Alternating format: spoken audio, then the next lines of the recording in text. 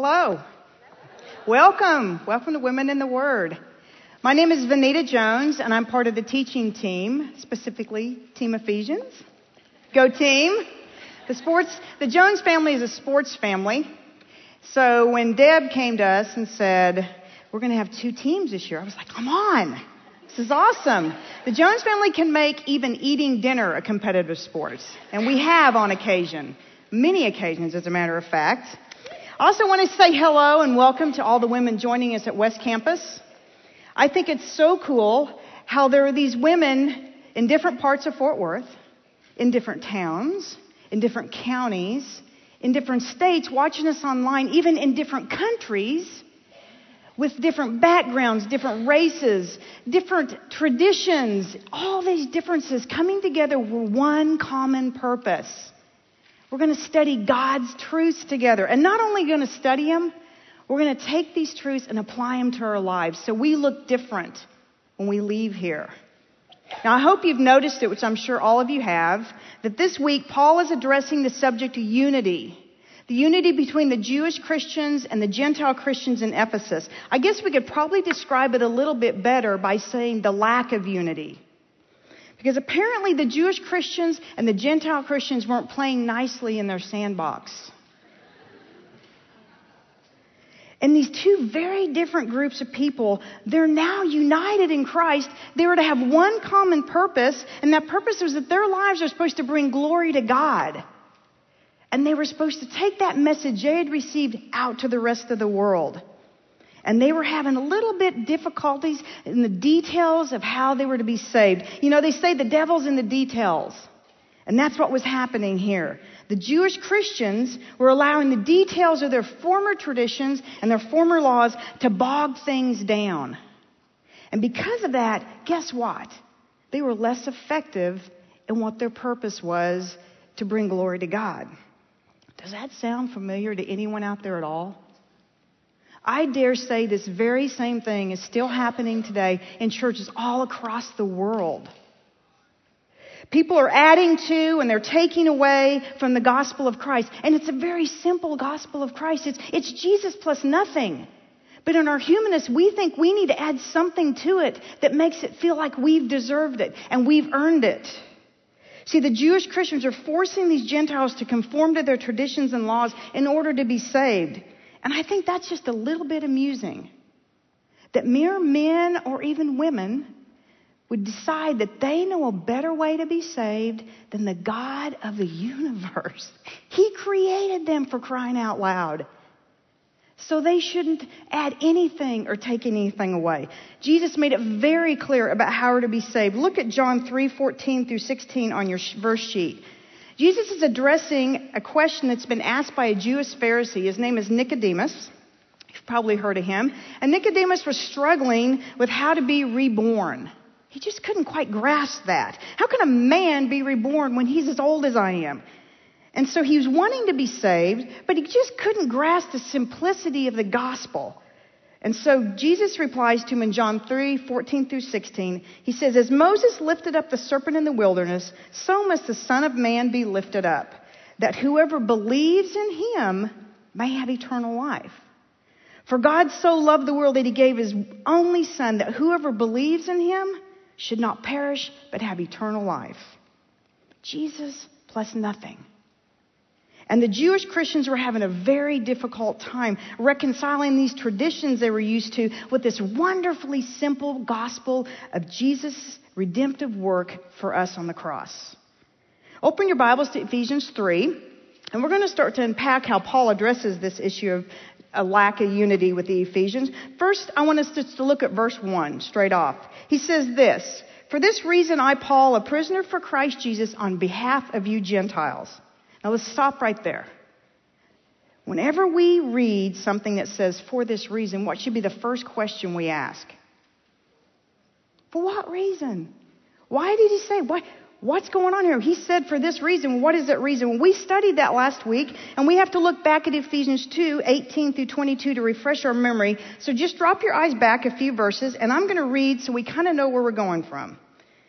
For through him we both, Jew and Gentile, have access in one Spirit to the Father. So then you are no longer strangers and aliens, but you are fellow citizens with the saints and members of the household of God, built on the foundation of the apostles and prophets, Christ Jesus himself being the cornerstone, in whom the whole structure being joined together grows into a holy temple in the Lord. In him you are also being built together into a dwelling place for God by the Spirit. So there's our reason. See, remember last week we learned when Lynn taught that the Jews and the Gentiles were no longer separate, but rather they're united in Christ. And this was difficult for the Jewish people to understand because prior to this, when they talked about the Gentiles, they thought that they considered the Gentiles to be this. They were separated from them. They were excluded from citizenship in Israel. They were foreigners to the covenants that they had been promised through Abraham. They were without hope. They were without God. And so when the Jews even said the word Gentiles, it probably sounded more like this. Those Gentiles. Lowest of the lows. How could they possibly be equal with us now? They're without hope. They're without God. And you know what? The Gentiles, I guarantee you, most of them probably weren't even aware they needed a God. They were living life just rocking along. And if they did think they needed a God, they probably already crafted it with their own hands out of stone or wood. So they had something that they could worship. So the Jewish Christians adding their own laws and the traditions to this new salvation idea was that they may have made the Gentiles feel like inadequate outsiders. They were on the outside, always looking in, not quite qualified to be in with the Jews. And this difference was starting to create this chasm as big as the Grand Canyon, and they were having troubles even coming together on things. And at times, it seemed like they never would be able to come together. But Paul is about to address this great mystery of unity once again, in case they missed it, the last two times he addressed it. And then he's going to tell them how it's even possible to make this happen. So follow along. I'm going to read Ephesians 3, 1 through 13. For this reason, I, Paul, a prisoner for Christ Jesus, on behalf of you Jews, assuming that you have heard of the you Gentiles, assuming that you have heard of the stewardship of God's grace that was given to me for you, how the mystery is made known to me by revelation, as I have written briefly. When you read this, you can perceive my insight into the mystery of Christ, which was not made known to the sons of men in other generations, and it has been revealed to his holy apostles and prophets by the Spirit. This mystery is that the Gentiles are fellow heirs, members of the same body, and partakers of the promise in Christ Jesus through the gospel. Of this gospel, I was made a minister according to the gift of God's grace, which was given me by the working of his power.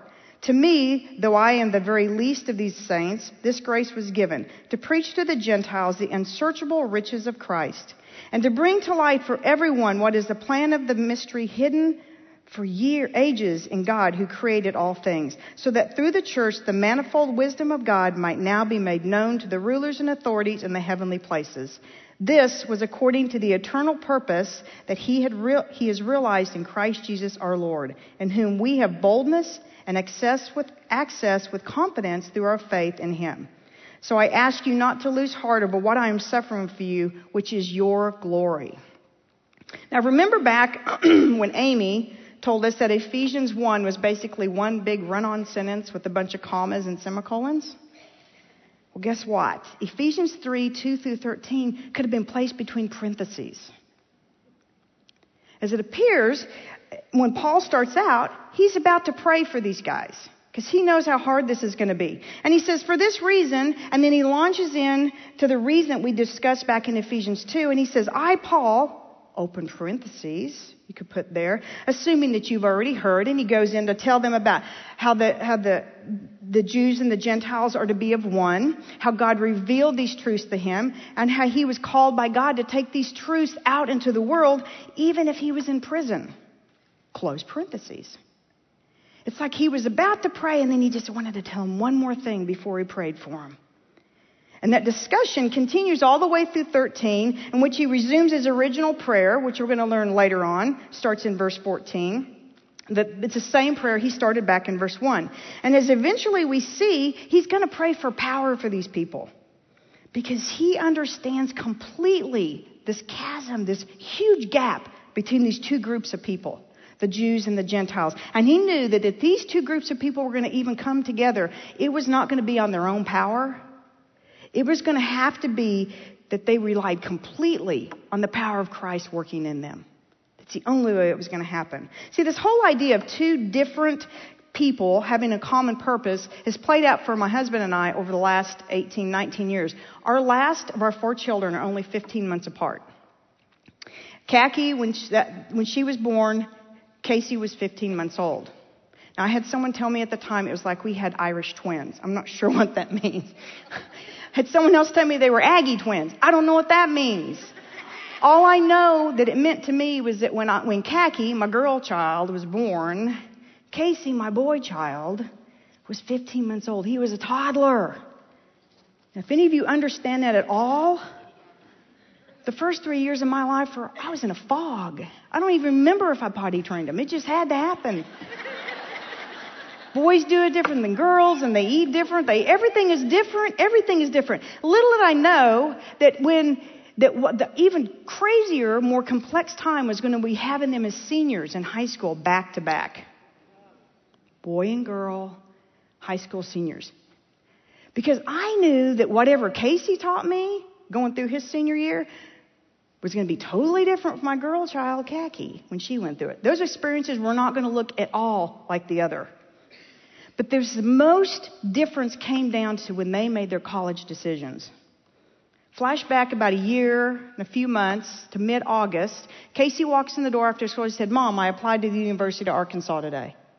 And he just moved on. I'm like, "Wait, why?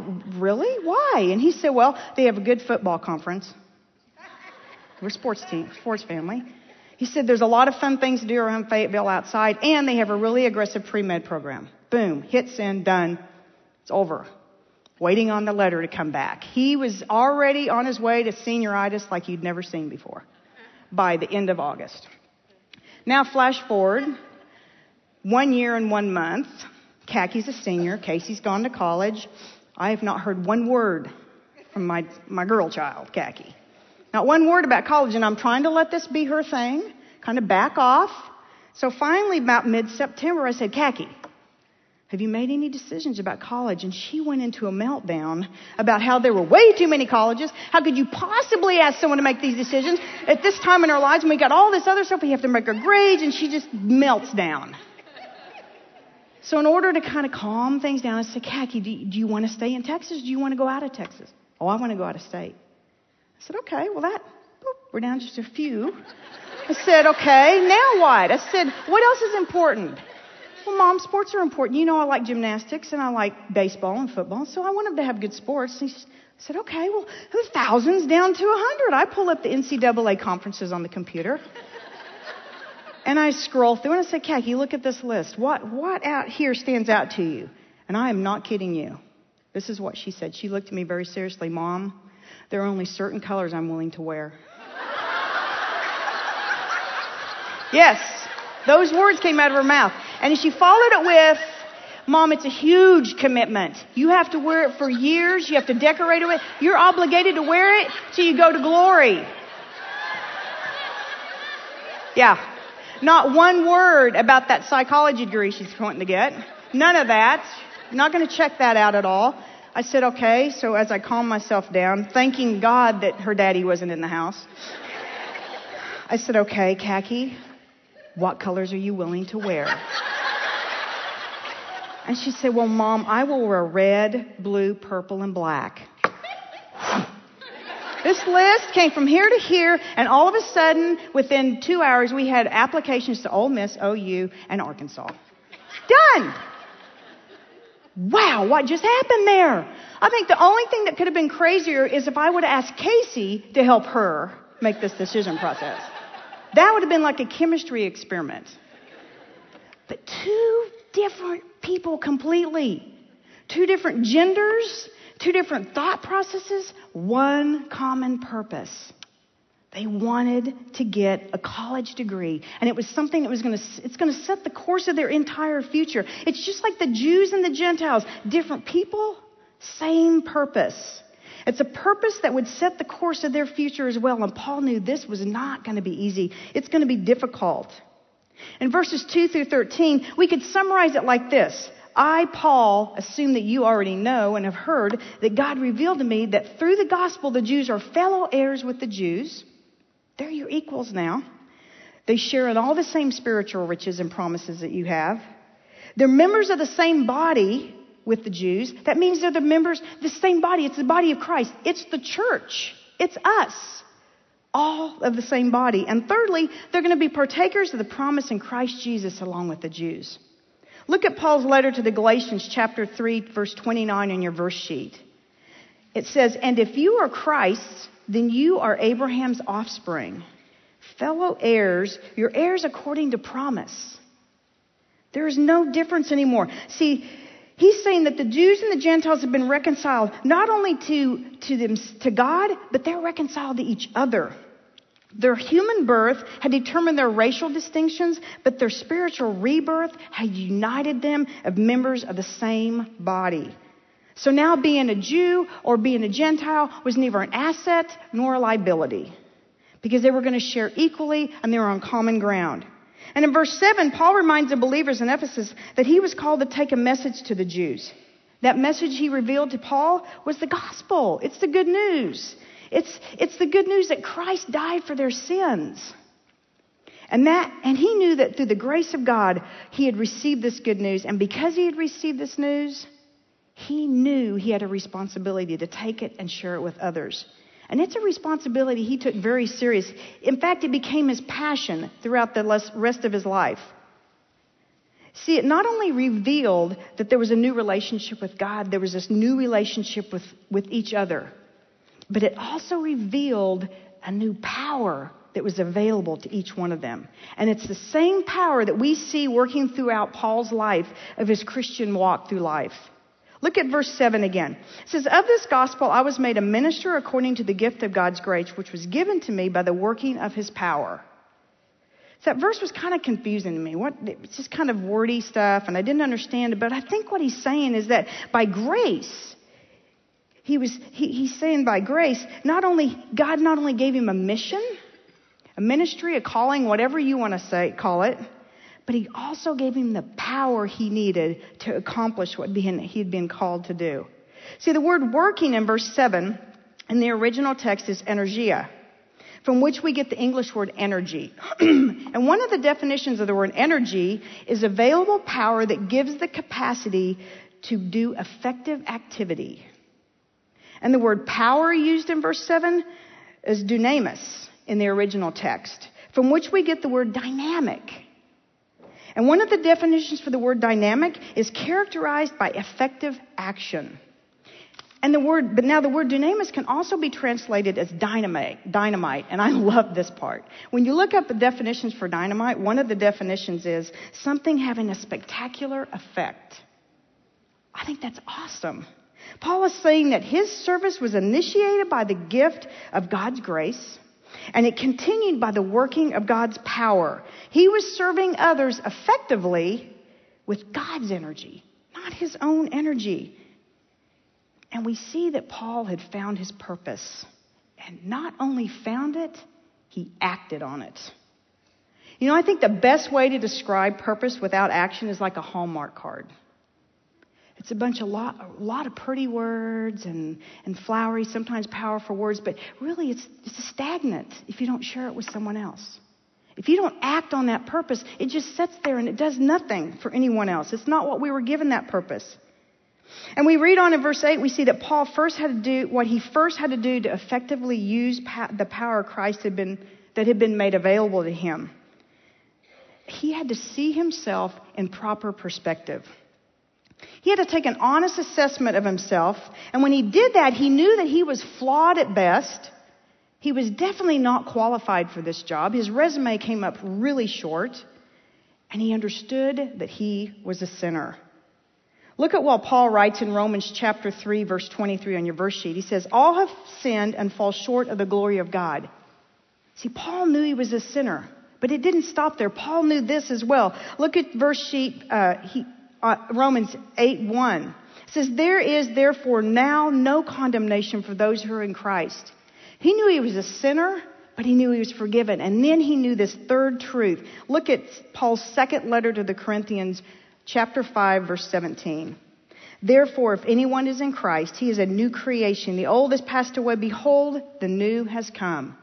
He was a sinner, he was forgiven, and he was new.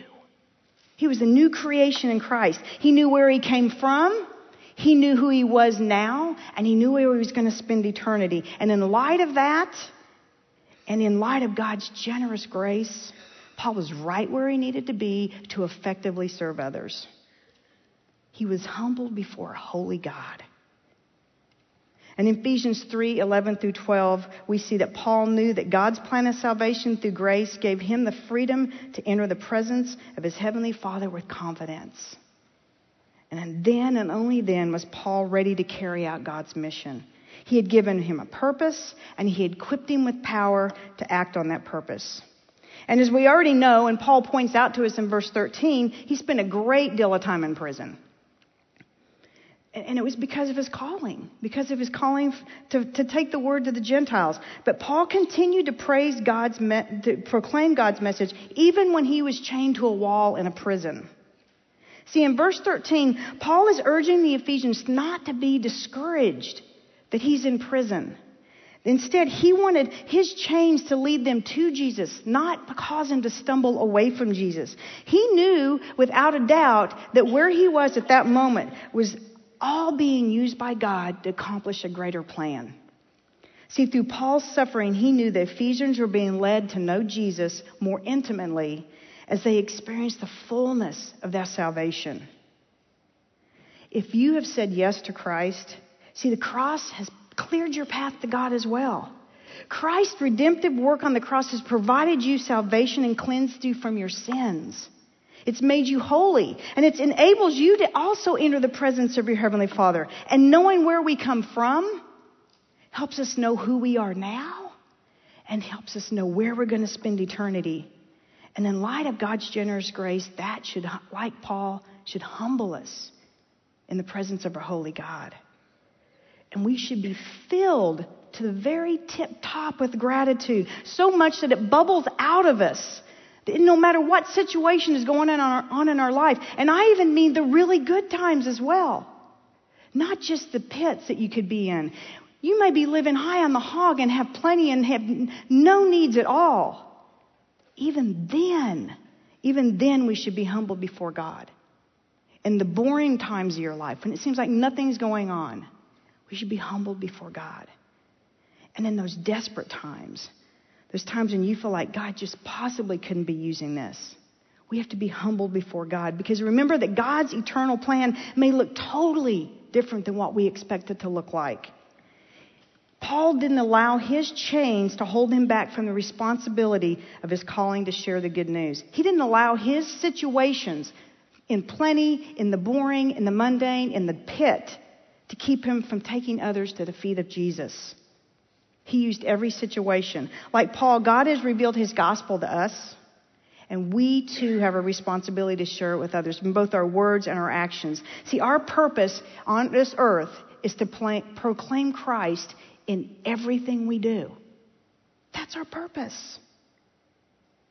So we got to ask ourselves this question every minute, every day. Is this situation I'm in right now bringing people to Jesus? Or is it leading people away from Jesus? No matter what we're going through. Follow along. I'm going to read the next few verses in Ephesians. I'm going to read 14 through 19. It says, for this reason I bow my knees before the Father, from whom every family in heaven and on earth is named, that according to the riches of his glory he may grant you to be strengthened with power through his Spirit in your inner being, so that Christ may dwell in your hearts through faith, that you, being rooted and grounded in love, may have strength to comprehend with all the saints what is the breadth, length, height, and depth, and to know the love of Christ that surpasses knowledge, that you may be filled with the fullness of God. Paul's purpose had become his passion. Paul's passion was for the Gentiles to fully grasp the truth of the gospel. And one of the ways Paul acted on that passion was that he prayed for these people. He prayed for the Christians in these towns. Sometimes that's all he could do.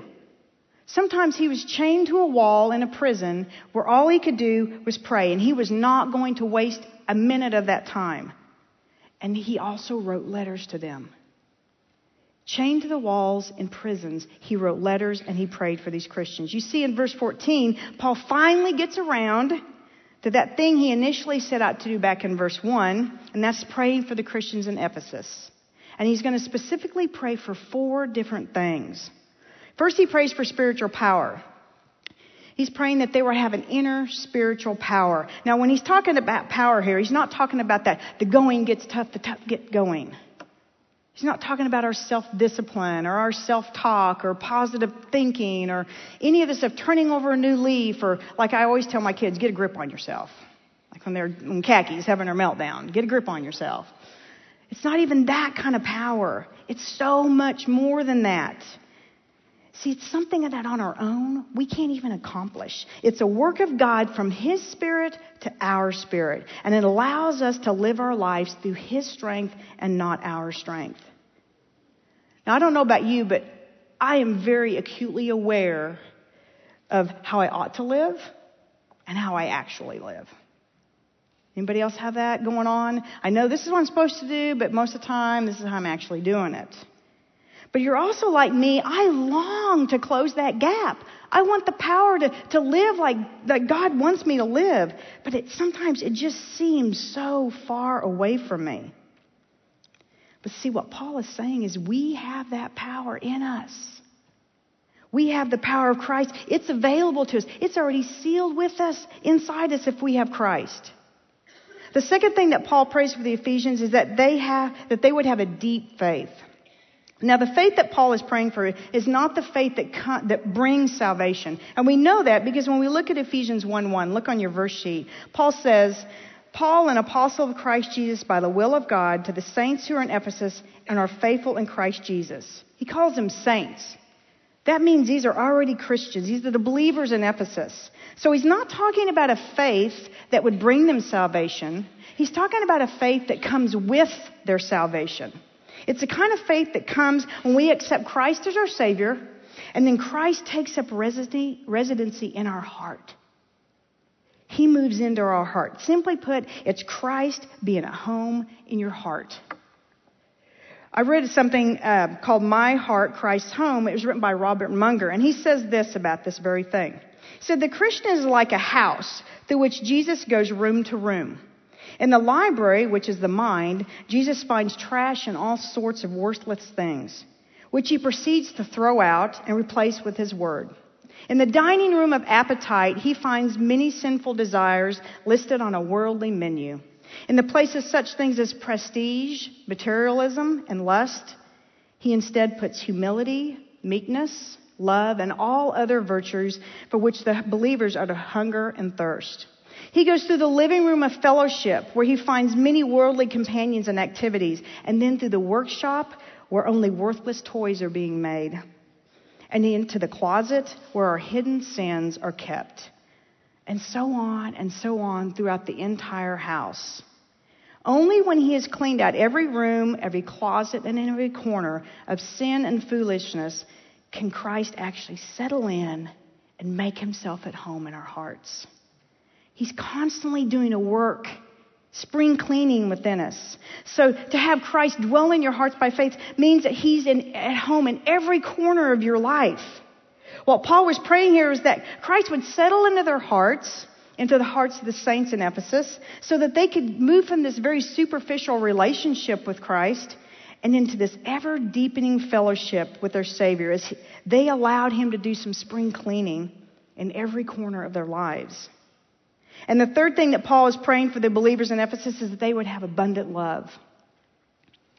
Not just any old kind of love, not puppy love, not Valentine's Day card love, not I love cake love, not any of that. It's a divine love that becomes the dominant characteristic of our being. It becomes our reason to exist. It becomes the motivation for all of our experiences and all of our relationships. Look at Paul's letter to the Romans in chapter 5, verse 8 on your verse sheet. It says, "But God shows his love for us in that while we were still sinners, Christ died for us." And in 1 John 3:1, he says this about, we hear this about God's love.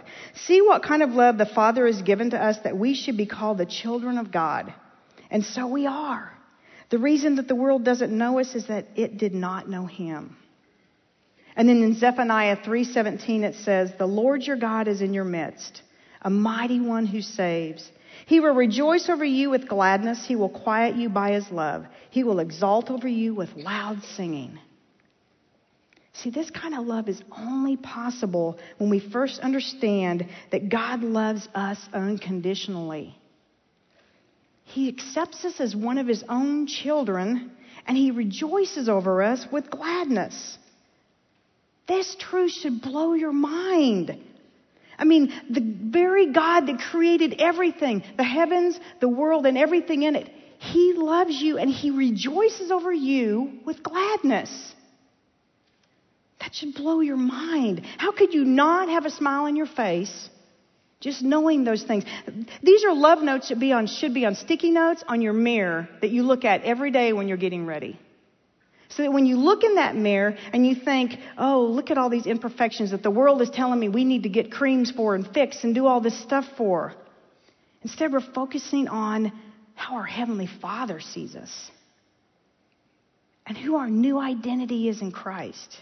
See, when we're able to grasp those truths, then and only then are we able to love others and serve others effectively, because now we know who we are in Christ. And Paul's final prayer for the Ephesians is that they would experience the fullness of God. I don't know how many times I've heard the words fullness of God and never truly understood what that meant. What does it mean to have the fullness of God? See, I think Paul is praying that they would be satisfied with God. They would be content. They wouldn't be restless. In plenty, they were satisfied with God. In the boring and the mundane, they were satisfied with God. And in the pit, they were satisfied with God. Look at Ephesians 4:11 through 13 on your verse sheet. Paul is writing to the believers in Philippi, and he says this: "Not that I'm speaking of being in need, for I have learned in whatever situation I am to be content. I know how to be brought low, and I know how to abound. In every circumstance, I have learned the secret of facing plenty and hunger, abundance and need. I can do all things through him who strengthens me." Satisfied and content with where God has you. Now, have you noticed that all these things seem to kind of build on each other? He says that when we accept Christ as our Savior, we're sealed with the Holy Spirit, and Christ moves into our heart. And when Christ moves into our heart, he starts to do a little bit of spring cleaning. And he does some spring cleaning, we begin to grow closer to him because we know who he truly is, and we know how much he truly loves us. And then when we know how much he truly loves us, we become confident and secure in who we are, and we can love others and serve others. And when we love and serve others, guess what?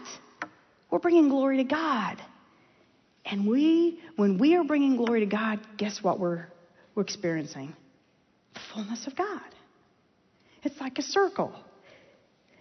Now, there are times in my life, I have to admit to you, I don't feel like I'm feeling the fullness of God. Sometimes I feel like I'm kind of empty. I may feel restless. I may have situations going on that I may not actually be proclaiming Christ. And it's good for me every now and then to stop and ask myself these three questions. I ask myself, am I growing and becoming more like Christ? I don't know. Sometimes I may not be. And if the answer to that is no, or I'm not really sure, then I need to dive into his word.